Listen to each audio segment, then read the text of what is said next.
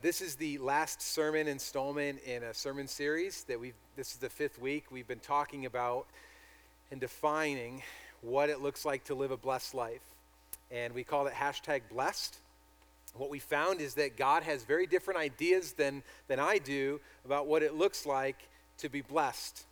I tend to define blessing as receiving something that I want, or having a pleasurable experience, or somebody giving me a compliment, or me just honestly getting more of whatever it is that I want more of. I consider that like #blessed, like I'm doing pretty good, I'm happy, things seem to be going well for me. But Jesus says things that he looks at it very differently than we do. Acts chapter 20, verse 35, Jesus is quoted as saying, "It is more blessed to give than it is to receive."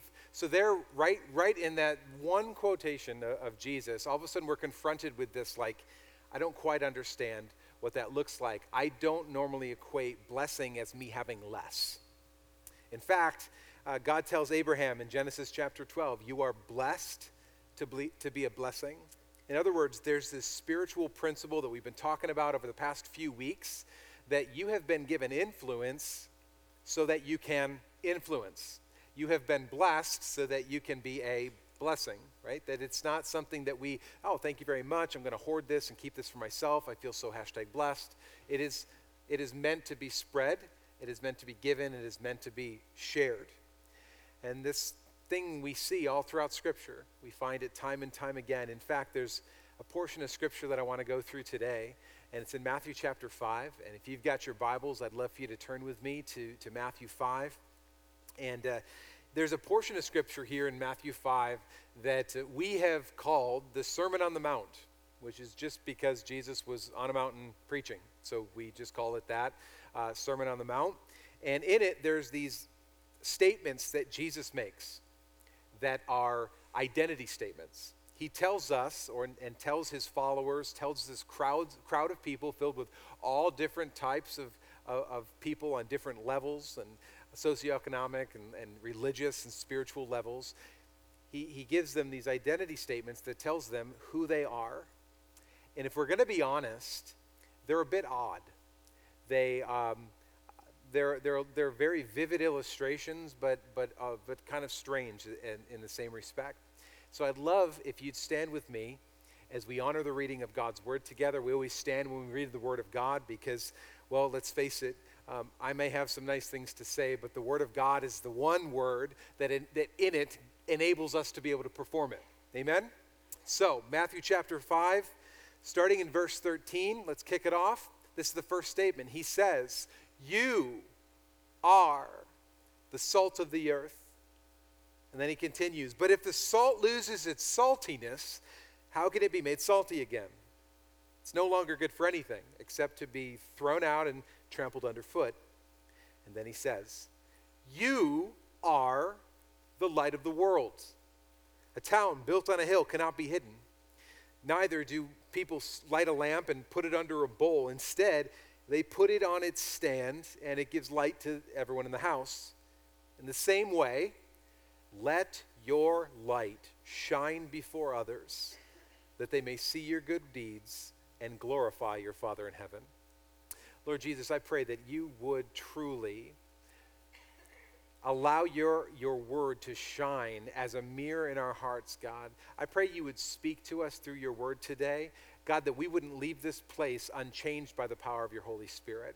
And so, God, have your way in us, have your way in this church. Teach us, mold us, shape us, and more than anything, enable us to live a life after you. In Jesus' name we pray. Amen. Amen. You can be seated.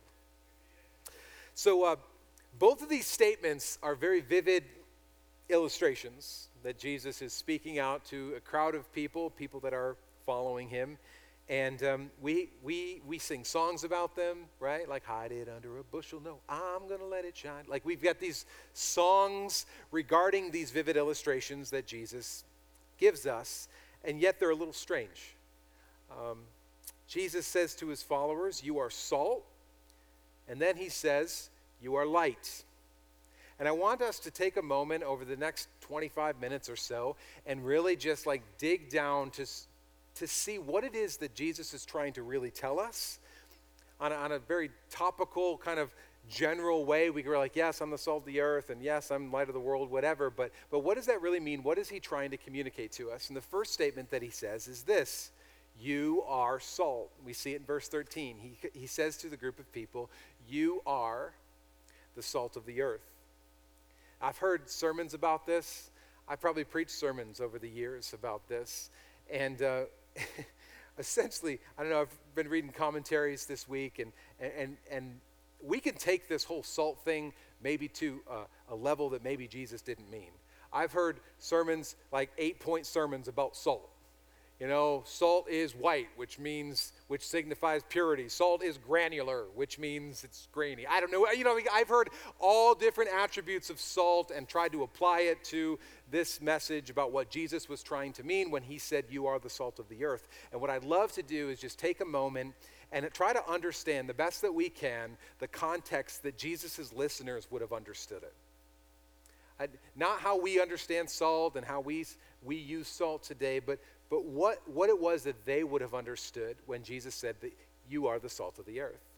So, salt was very important in this society that he was speaking to. It was very valuable. In fact, it's believed that some people, even Roman guards, were paid in salt. You're like, what? Yes. It was a very valuable thing. And why would you say that? Like, because we just think of it as putting a little bit of salt on our food. Without refrigeration, think about this, salt was the only way that you could keep your food from spoiling. So right now we got like, you know, you want to cut up a cow, right? You got to, back then, you got to eat it really quick. You're just like, oh my gosh, like, I don't know what to do this. You're inviting friends over. Why? Because you know that in just a few short days, that meat is going to spoil. Because they don't have refrigeration. They don't have, well, let's just freeze this in quarters and then we'll come at it and it'll be good for a year. The only way that they could keep food, keep meat going and preserved was to use salt. Because salt preserves. We see this also in Leviticus chapter 2, that it was commanded that salt was to be put on all the offerings in the Old Testament. You may not realize this. Salt was commanded to put on all the offerings in the Old Testament. Leviticus 2:13 says this: season all of your grain offerings with salt. Do not leave the salt of the covenant, which is a pretty big statement, the salt of the covenant of your God out of your grain offerings. Add salt to all of your offerings. I don't know if you realize that this was a part of the whole offering deal, that every offering was to be salted. Now, why is this important? It was called the salt of the covenant for some reason. This was a pretty big deal because it was quite literally and symbolically all about making something last. In essence, salt was a symbol of eternity. When you put salt on your offering, it's not just, well, this thing's going to go bad. It's this idea that we are meant to continue, to keep, to preserve, to make something last. And so when Jesus is saying, you are the salt of the earth, it could be that he was even trying to communicate to them, you are supposed to not allow the world to go to ruin. You are supposed to not allow things to go into decay. You are the salt of the earth. You are meant to keep and to preserve the world. You are the salt of the earth. Salt not only preserves, but this is the other point, salt influences. Everything that salt touches, it influences. You put it on food, you put it anywhere, it influences anything that it's applied to. It makes things taste better. I don't know what I would do without a salt shaker in my house. Like I love salt. Anyone else in here loves salt? I know some of you even keep little salt packets in your purse. Yeah, you know who you are, where you're like, you know you need one, because you never know when you're going to need some salt on something, right? It makes things taste better. And then Jesus goes on in verse 13. He doesn't just say, hey, you're all the salt of the earth, and that's what it's supposed to be, preserving and all this. He says this very odd statement. And he says, but if the salt loses its saltiness, how can it be made salty again? It's no longer good for anything except to be thrown out and trampled underfoot. Now, I know you guys are much deeper and more spiritual and greater thinkers than me, but like, I'll tell you a secret. Like, I've always had a little bit of trouble with this verse because in my mind, sodium is sodium. Salt is salty. Salty is what salt is. I've never had salt and been like, salt's gone bad. It's not salty anymore. It's probably sugar, right? You picked up the wrong thing, right? So when I read this, I'm like, so how does salt lose its saltiness and how can it be made salty again? Like it's preposterous to me, and I've always wondered about this because it's almost like, hey, that water's not that wet today. It's like wet is what water is, right? We associate these two things together. They're inextricable.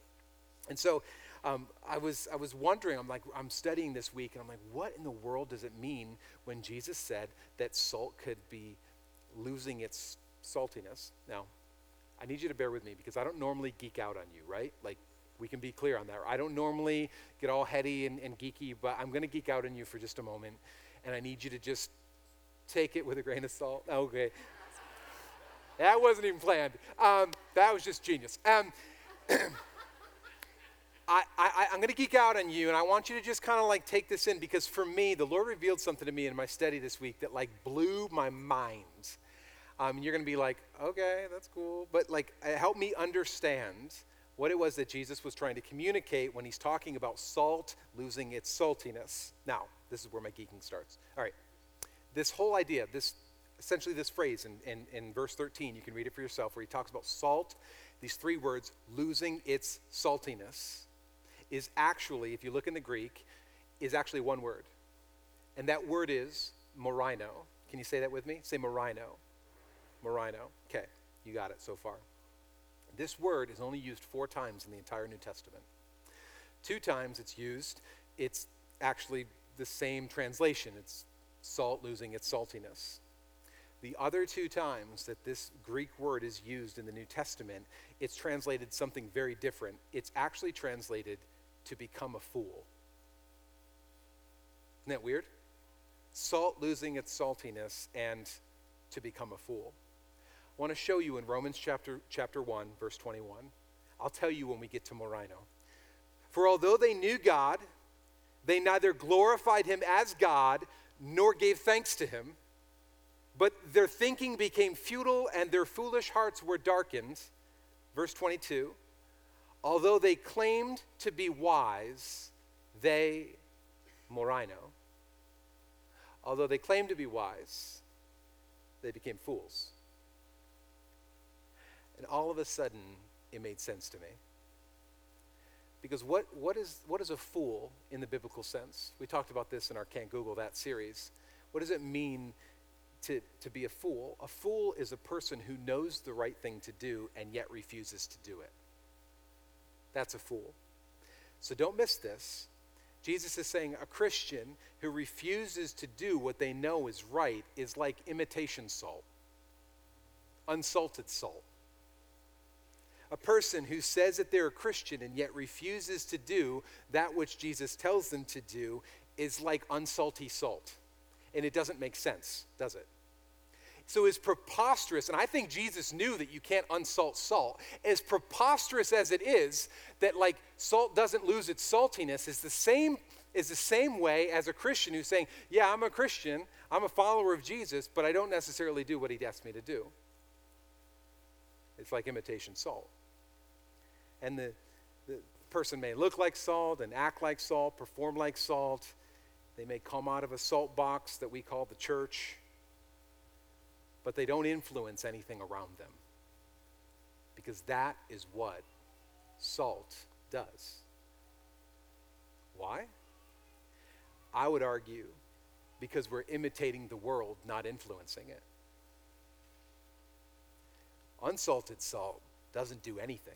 You can pour it all day on your food, and it doesn't influence it. It just makes it weird and white and useless. It ruins it. Just a little packet of salt changes everything. And this is what Jesus is essentially getting at when he's talking about becoming a fool. He's saying, you are salt. Stay salty. Don't become a fool when you know the right thing to do and yet choose to not walk in it. And I think what Jesus is getting at, and what honestly, like as your pastor, as a pastor here in America, what I fear for the American church is that we have Christians who have been educated beyond their obedience.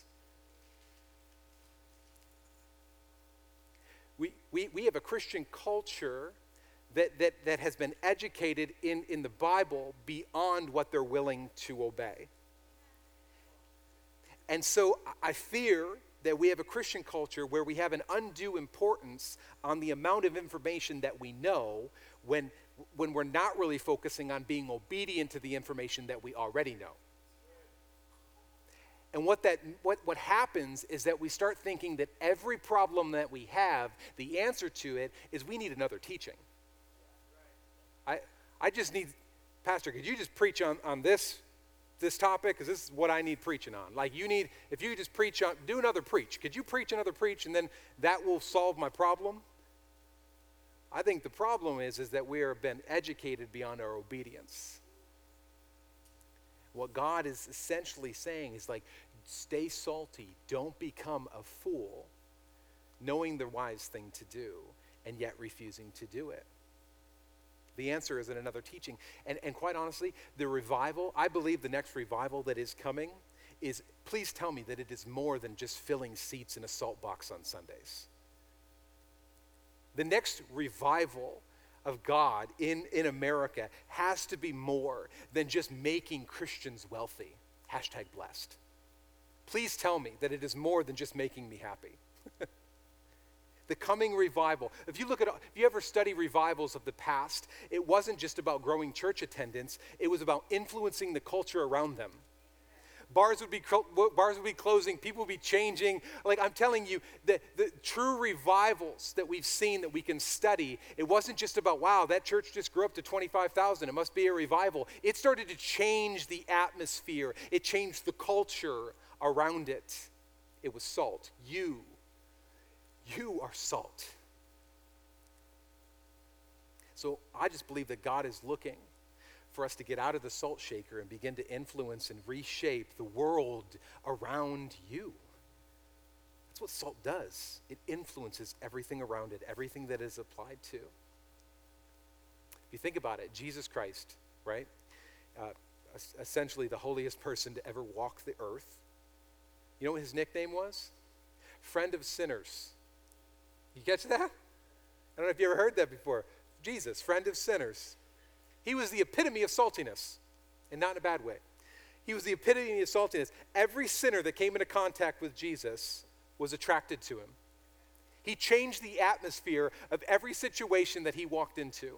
He was salty, and their response as they encountered him was holiness.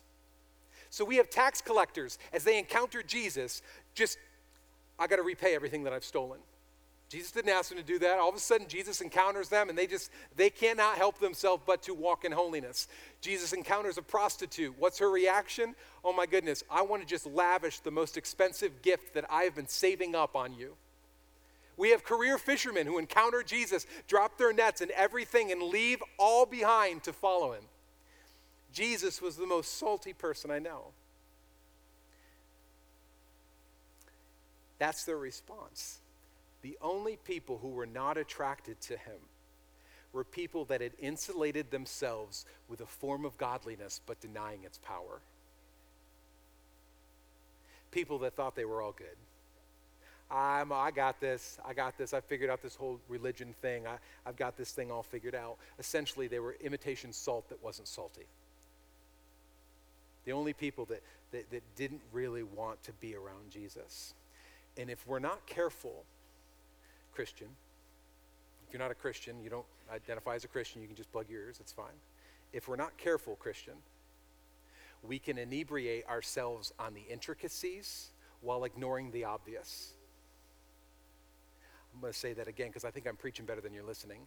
If we're not careful, we can inebriate ourselves on the intricacies while ignoring the obvious, that which is right in front of our face. What do I mean by that? This is what I mean. We can, as Christians, start to get really focused in on the things that matter little while the things that matter most get neglected. So we can get focused on And I'm sorry if you're into this, but we can get focused on, I just need to figure out what are the 7 heads of the beast and the 10 horns and of Revelation chapter 13 while refusing to love our neighbor. But I just want to figure the intricacies, the things that matter little, while the thing that matters most is the thing that's kind of pushed aside. The thing that scares me most about the Christian culture that we're in today.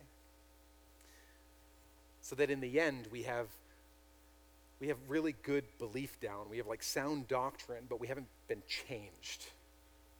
We haven't allowed God to transform us. And I would remind the church as a whole that belief and information is different than transformation. If the evangelical church could hear any message today, it would be that belief in information is not the same as transformation.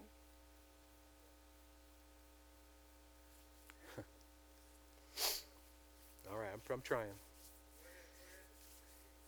You're the salt of the earth. You are the salt of the earth. God, just say, like, your world should be better because you're in it. Your workplace should be better because you're there. Did you know that? Your marriage should be better. Why? Because you're half of it. Maybe not the better half, but you're half of that marriage.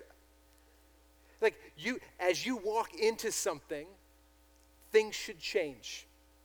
1 Peter 3:15 is one of the most humbling verses for me. He says this, but in your hearts revere Christ as Lord. And then he says, always be prepared to give an answer to everyone who asks you. To give the reason for the hope that you have. Are people asking?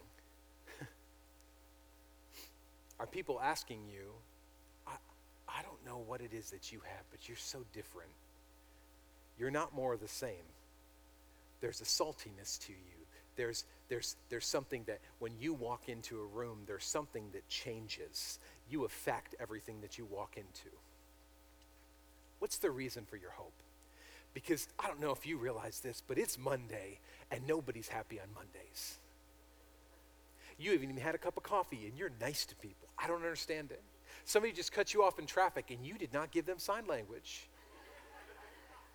Like, there's something in you that is different. I mean, we got a whole bunch of people in this workplace. I just don't understand. I don't know why you're so happy. Because this place isn't that good. But there's something, I want to know the reason for the hope that you have.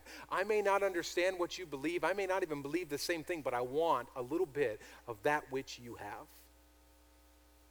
Are people asking? You are salt. And then he continues and he says, you are light. You are light. Verse 14, he says, you are the light of the world. It's a big statement. Considering, and it's always confused me about this second statement too, because I always thought that Jesus was the light of the world, because he did say that. He says, I am the light of the world. And now here in Matthew 5, he's talking to a group of people and he says to them, and he says to you, follower of Jesus, you are the light of the world. So I started looking it up and I found this kind of progression that John lays out for us in his gospel. I want to read it to you. There's 3 scriptures here and it kind of shows us how Jesus can be the light of the world and how you are the light of the world as well. John chapter 8 verse 12. He says, when Jesus spoke again to the people, he said, I am the light of the world. Whoever follows me will never walk in darkness, but will have the light of life. It's the kind of familiar scripture where Jesus says, I'm the light of the world. Then a chapter later in John 9:5, he says this, while I am in the world, I am the light of the world. While I'm here, while I'm in the light, while I'm walking here, I'm the light of the world. And then John 12, verse 35, he says this, Jesus told them, you are going to have the light just a little while longer. He's getting ready to be crucified. Walk while you have the light before darkness overtakes you. Whoever walks in the dark does not know where they are going. Catch this. believe in the light while you have the light, so that you may become children of light. So there's this idea that Jesus, while he was walking on earth, was the light of the world. But now, by believing in the light, you are the light of the world. You become children of the light. In other words, you reflect that which is in you to the world. Think about the sun. It just started coming out about a week ago. Did you guys see it? It's that orange thing glowing in the sky. Yeah, it's pretty awesome. You're not supposed to stare at the sun, right? Did you know this? If you didn't know this would be a good thing for you to learn real early. Nobody wins when they stare at the sun. Well, I got 6 on the sun stare. Nobody won that, okay? It's going to burn your retinas. And so you don't actually stare at the sun. The beauty of the sun is that it shines and makes things that were once dark now more clear to see. That's the beauty of the sun. We don't stare up at the sun. We look at the things that the sun is illuminating. So the sun doesn't necessarily draw attention to itself. It lights up everything else and brings attention and clarity to those things. In Matthew chapter 5, verse 16, this is what he says. In the same way, let your light shine before others, that they may see your good deeds and glorify your Father in heaven. So when people see you shine before other people, they know that you're not necessarily the source of light, but that you're a reflection of the light. That you're not the source, you're not the sun, but you are the light of the world through the reflection of that which is in you to that which goes outside. We are meant to shine before others. You are light. You are light. Now, I don't know. I mean, I don't want you to miss this, that light shines best in the darkness. This is key. Light shines best in the darkness. It is so easy for us in this day and age to focus on darkness. Did you know that? If you haven't seen it, you should just watch the news for like 10 seconds and you'll see it. They're like merchants of darkness, right? It is very easy to focus on darkness. We see it everywhere, all around us. We get all kinds of news all the time. And some of you may even be thinking, as we're talking about you being the light, you may be like, well, Pastor Justin, I just don't think you understand. Like, it must be really nice for you to work at a church where everybody's a Christian and they're all singing Kumbaya all day. Like, that must be really nice for you. But my workplace is really dark. Like, my workplace, I think I'm the only Christian in my workplace. Why would God want me to be in such a dark place? Because it's dark. And you are the light of the world.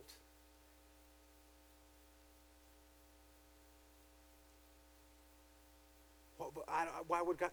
Because it's dark. And you are the light. Matthew chapter 5, verse 14, he continues. He says, you are the light of the world. A town built on a hill cannot be hidden. Neither do people light a lamp and put it under a bowl. Instead, they put it on its stand, and it gives light to everyone in the house. You are meant to shine, and you shine best in darkness. For too long, I think that we've thought as Christians that the only way to be light is to have a Christian subculture.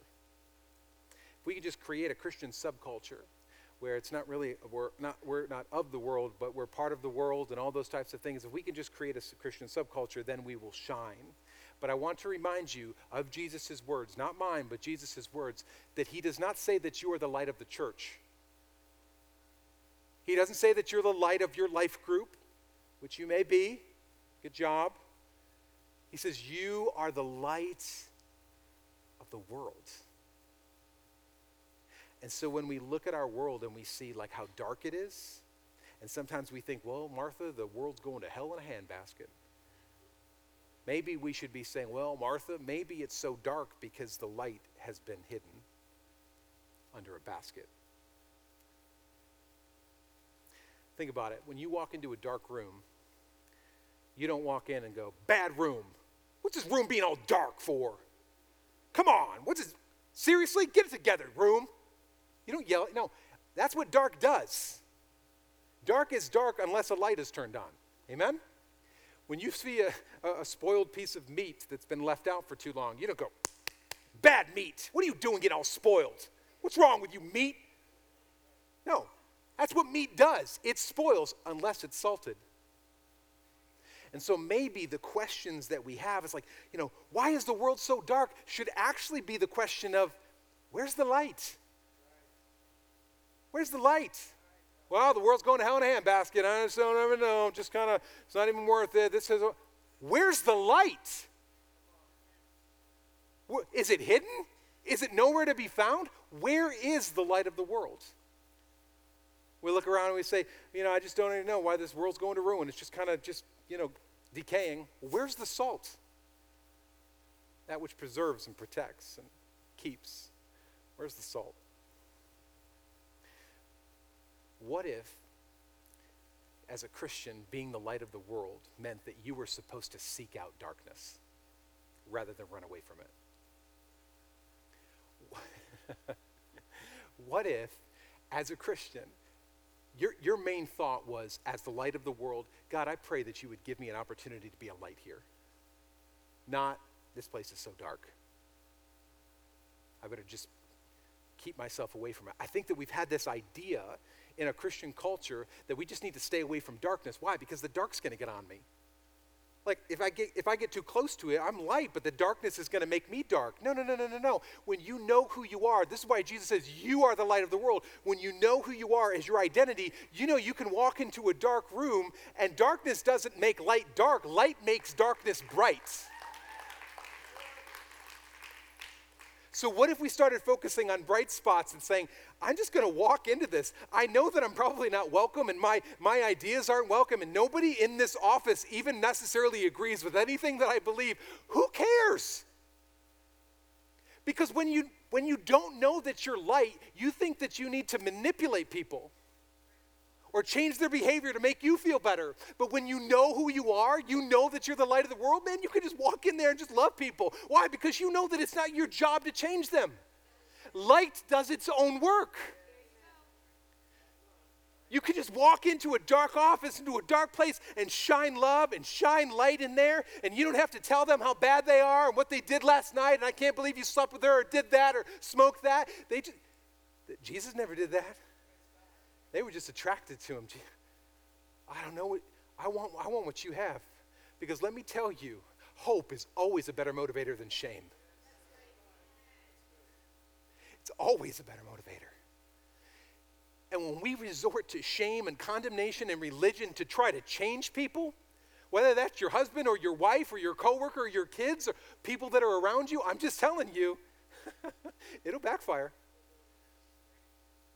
Hope is always a better motivator than shame. So let me remind you, you are light. You are light. And your pervasive thought should be, Lord, give me an opportunity to be a light here where you've placed me. And light doesn't bring shame or condemnation or guilt or religion.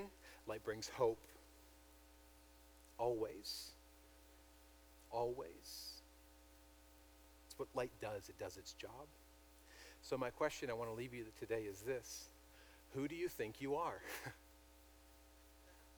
Who do you think you are? I mean, do you buy this whole light and salt thing from Jesus? Like, do you believe this? Let me remind you what Jesus says that you are. If you're a follower of Jesus, he says you are salt. So, how are you flavoring your workplace? What do people say about you? Are they thirsty for what you have to offer? You are light. You don't need to manipulate people or go into rules and religion and shaming. You don't have to correct other people to make yourself feel better. When you know that you're light, you can just love people. Why? Because you're just reflecting the light that you are from the light who is.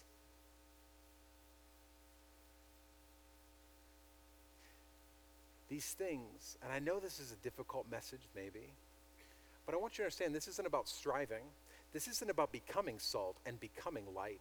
He's saying this is who you are. You operate from that identity.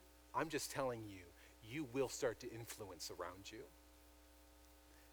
If you just operate out of the identity of light, you will see hearts change and melt around you. You are salt, and you are light. And Jesus makes the dark light. He makes the unclean clean. Why don't you stand with me?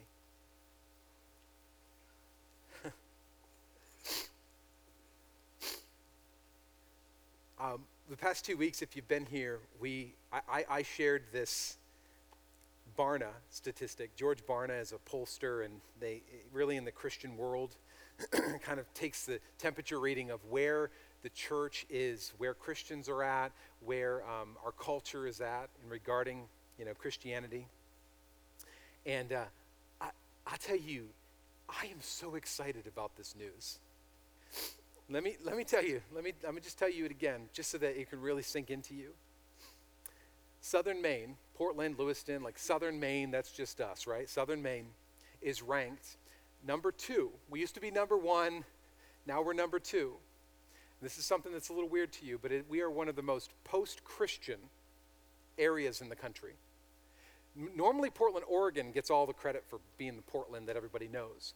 Portland, Maine is number 2 for being the most post-Christian in the country. This means that 60% of your neighbors, 60% of your friends, 60% of your coworkers, that are 60% of the people that are driving by our church right now as we're in here worshiping are not even thinking about, nor are they even thinking about coming to church. There's no like, I should probably go to church one of these days. Maybe I should go to that one. It's not even a thought. 60, that's what post-Christian means. It means that the church is completely irrelevant to them.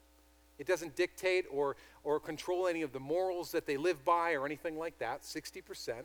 And you're like, Justin, how are you excited about this? I'm excited because it means that we got a great work ahead of us. It makes me excited because that means that we're not in competition with The Rock or East Point or any of these other churches. There are enough unsaved people around here to go around. 60% of the people that you work with don't know Jesus. We live in a missions field. And when you live in a missions field, you have to do ministry different than when you don't live in a missions field. So let me talk to you about this. 60% of the people that you do life with around in our cities, Jesus Christ is more of a swear word than a savior. And so think this through with me. If they're not going to come to church, which they're not, then how do we get them into the kingdom? This is what a missionary has to think about. I don't have a church. This isn't a Christian culture where I'm just like, oh, everyone's just going to come to church and then we'll just fish in the fishbowl, right? They're already caught. If they're here, they're already caught, right? There's no fishing in the fishbowl. What do? How do you get somebody in the kingdom when they don't want to come to church? There's only one way. You are salt. Be different. Don't give them more of the same. You are light. You shine best in darkness. I want you to know that. In a post-Christian culture, you have to stop relying on a Sunday salt box. We got to start being the light where God has placed you. You are light. Gone are the days where you can fish in the fishbowl. And we don't need more weird Christian subcultures praying for a revival that will never come because we won't take our heads out of the sand and engage with a culture and a world that Jesus died for.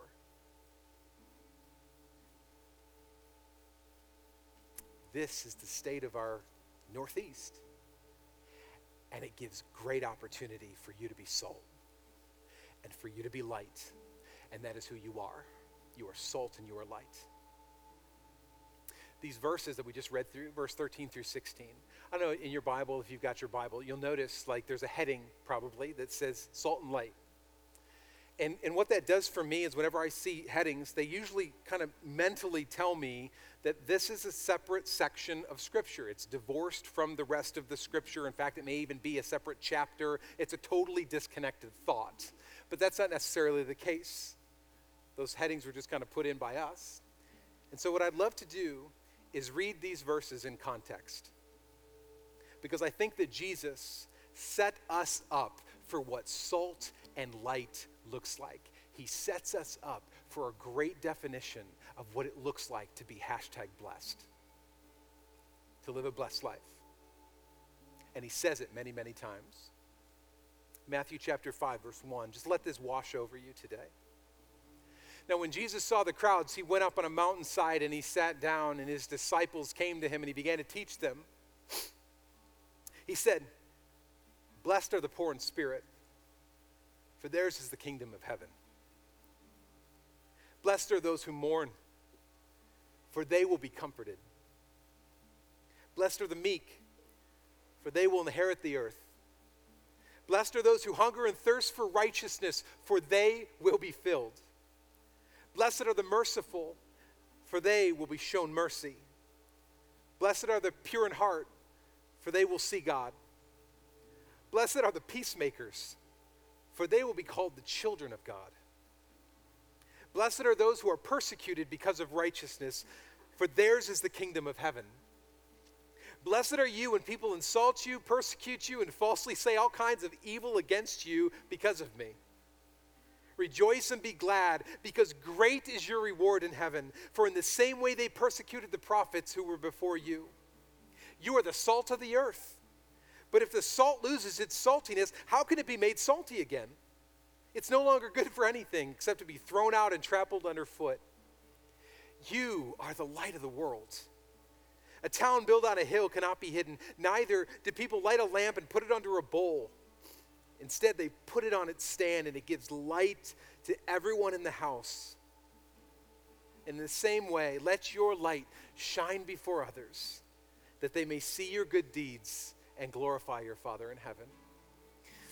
What if being salt and light, what if living a blessed life means that we go through the same things that everybody else does? Because as far as I'm concerned, the sun shines on the righteous and the unrighteous. The rain falls on the righteous and unrighteous. What if we just react differently to that which is going around us? Why? Because our hope isn't in hope. Our hope is in God. Our hope isn't in, well, maybe things will turn around. Our hope is in Jesus. That is where our hope dwells, which is why a woman, like Katie said in our first service, comes to church in her last days of chemo treatment. Why? Because her hope is in God. What if we go through the same stuff, but people just look and say, what's the reason for the hope that you have? Because it's different than my hope. My hope is just, I hope it changes. But your hope seems to be anchored in something greater than that. As we sing today, we're going to end with a worship song. And I just want to encourage you. I don't know what God's doing on the inside of you, but I want you to just be bold with it. Maybe God's speaking to you about an area of your life where you've just become a fool. Maybe that's harsh. Okay, we'll say it differently. Where you've become an unsalty. Does that make you feel better? Where maybe you've chosen to you know that what God is calling you to do, and yet you're walking away from it rather than walking towards it, realizing that whenever you walk away from God, you're backing into something else. Maybe today is a day where you just decide, today, you know what? I am going to be salt and light in my world. God, I've been looking at all the things going on in my workplace, and I've been focusing on all the darkness, and I haven't been focusing on being light. So Jesus, today, may it be a day where I make a commitment to walk in the light that I am, the light that I have from the light who is. Jesus, change me so that I can change the world around me. Let me be the salt and the light that you say that I am to a lost, ruined culture. Lord, we restore it, we keep it, we preserve it, we bring light to darkness. If you've got a prayer need in any area of your life, I just want to encourage you as we worshiping today, you can feel free to come up to the front. We'll have some prayer partners that will come alongside and pray God into your situation. But I just want to encourage you, don't leave this place unchanged by the power of God. If God's leading you to something, maybe you just separate yourself and just say, Lord, I pray that my identity would truly start to shine out of who you say that I am. Jesus, I pray you'd call each and every single person to yourself. Lord, I pray you would speak to us. We know that your voice is not hard to hear, that your sheep know your voice.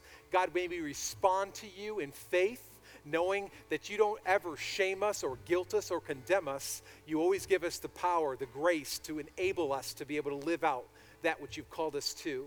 So we depend on you. You are the source of light. We just reflect it. Let's lift his name up high as we worship today.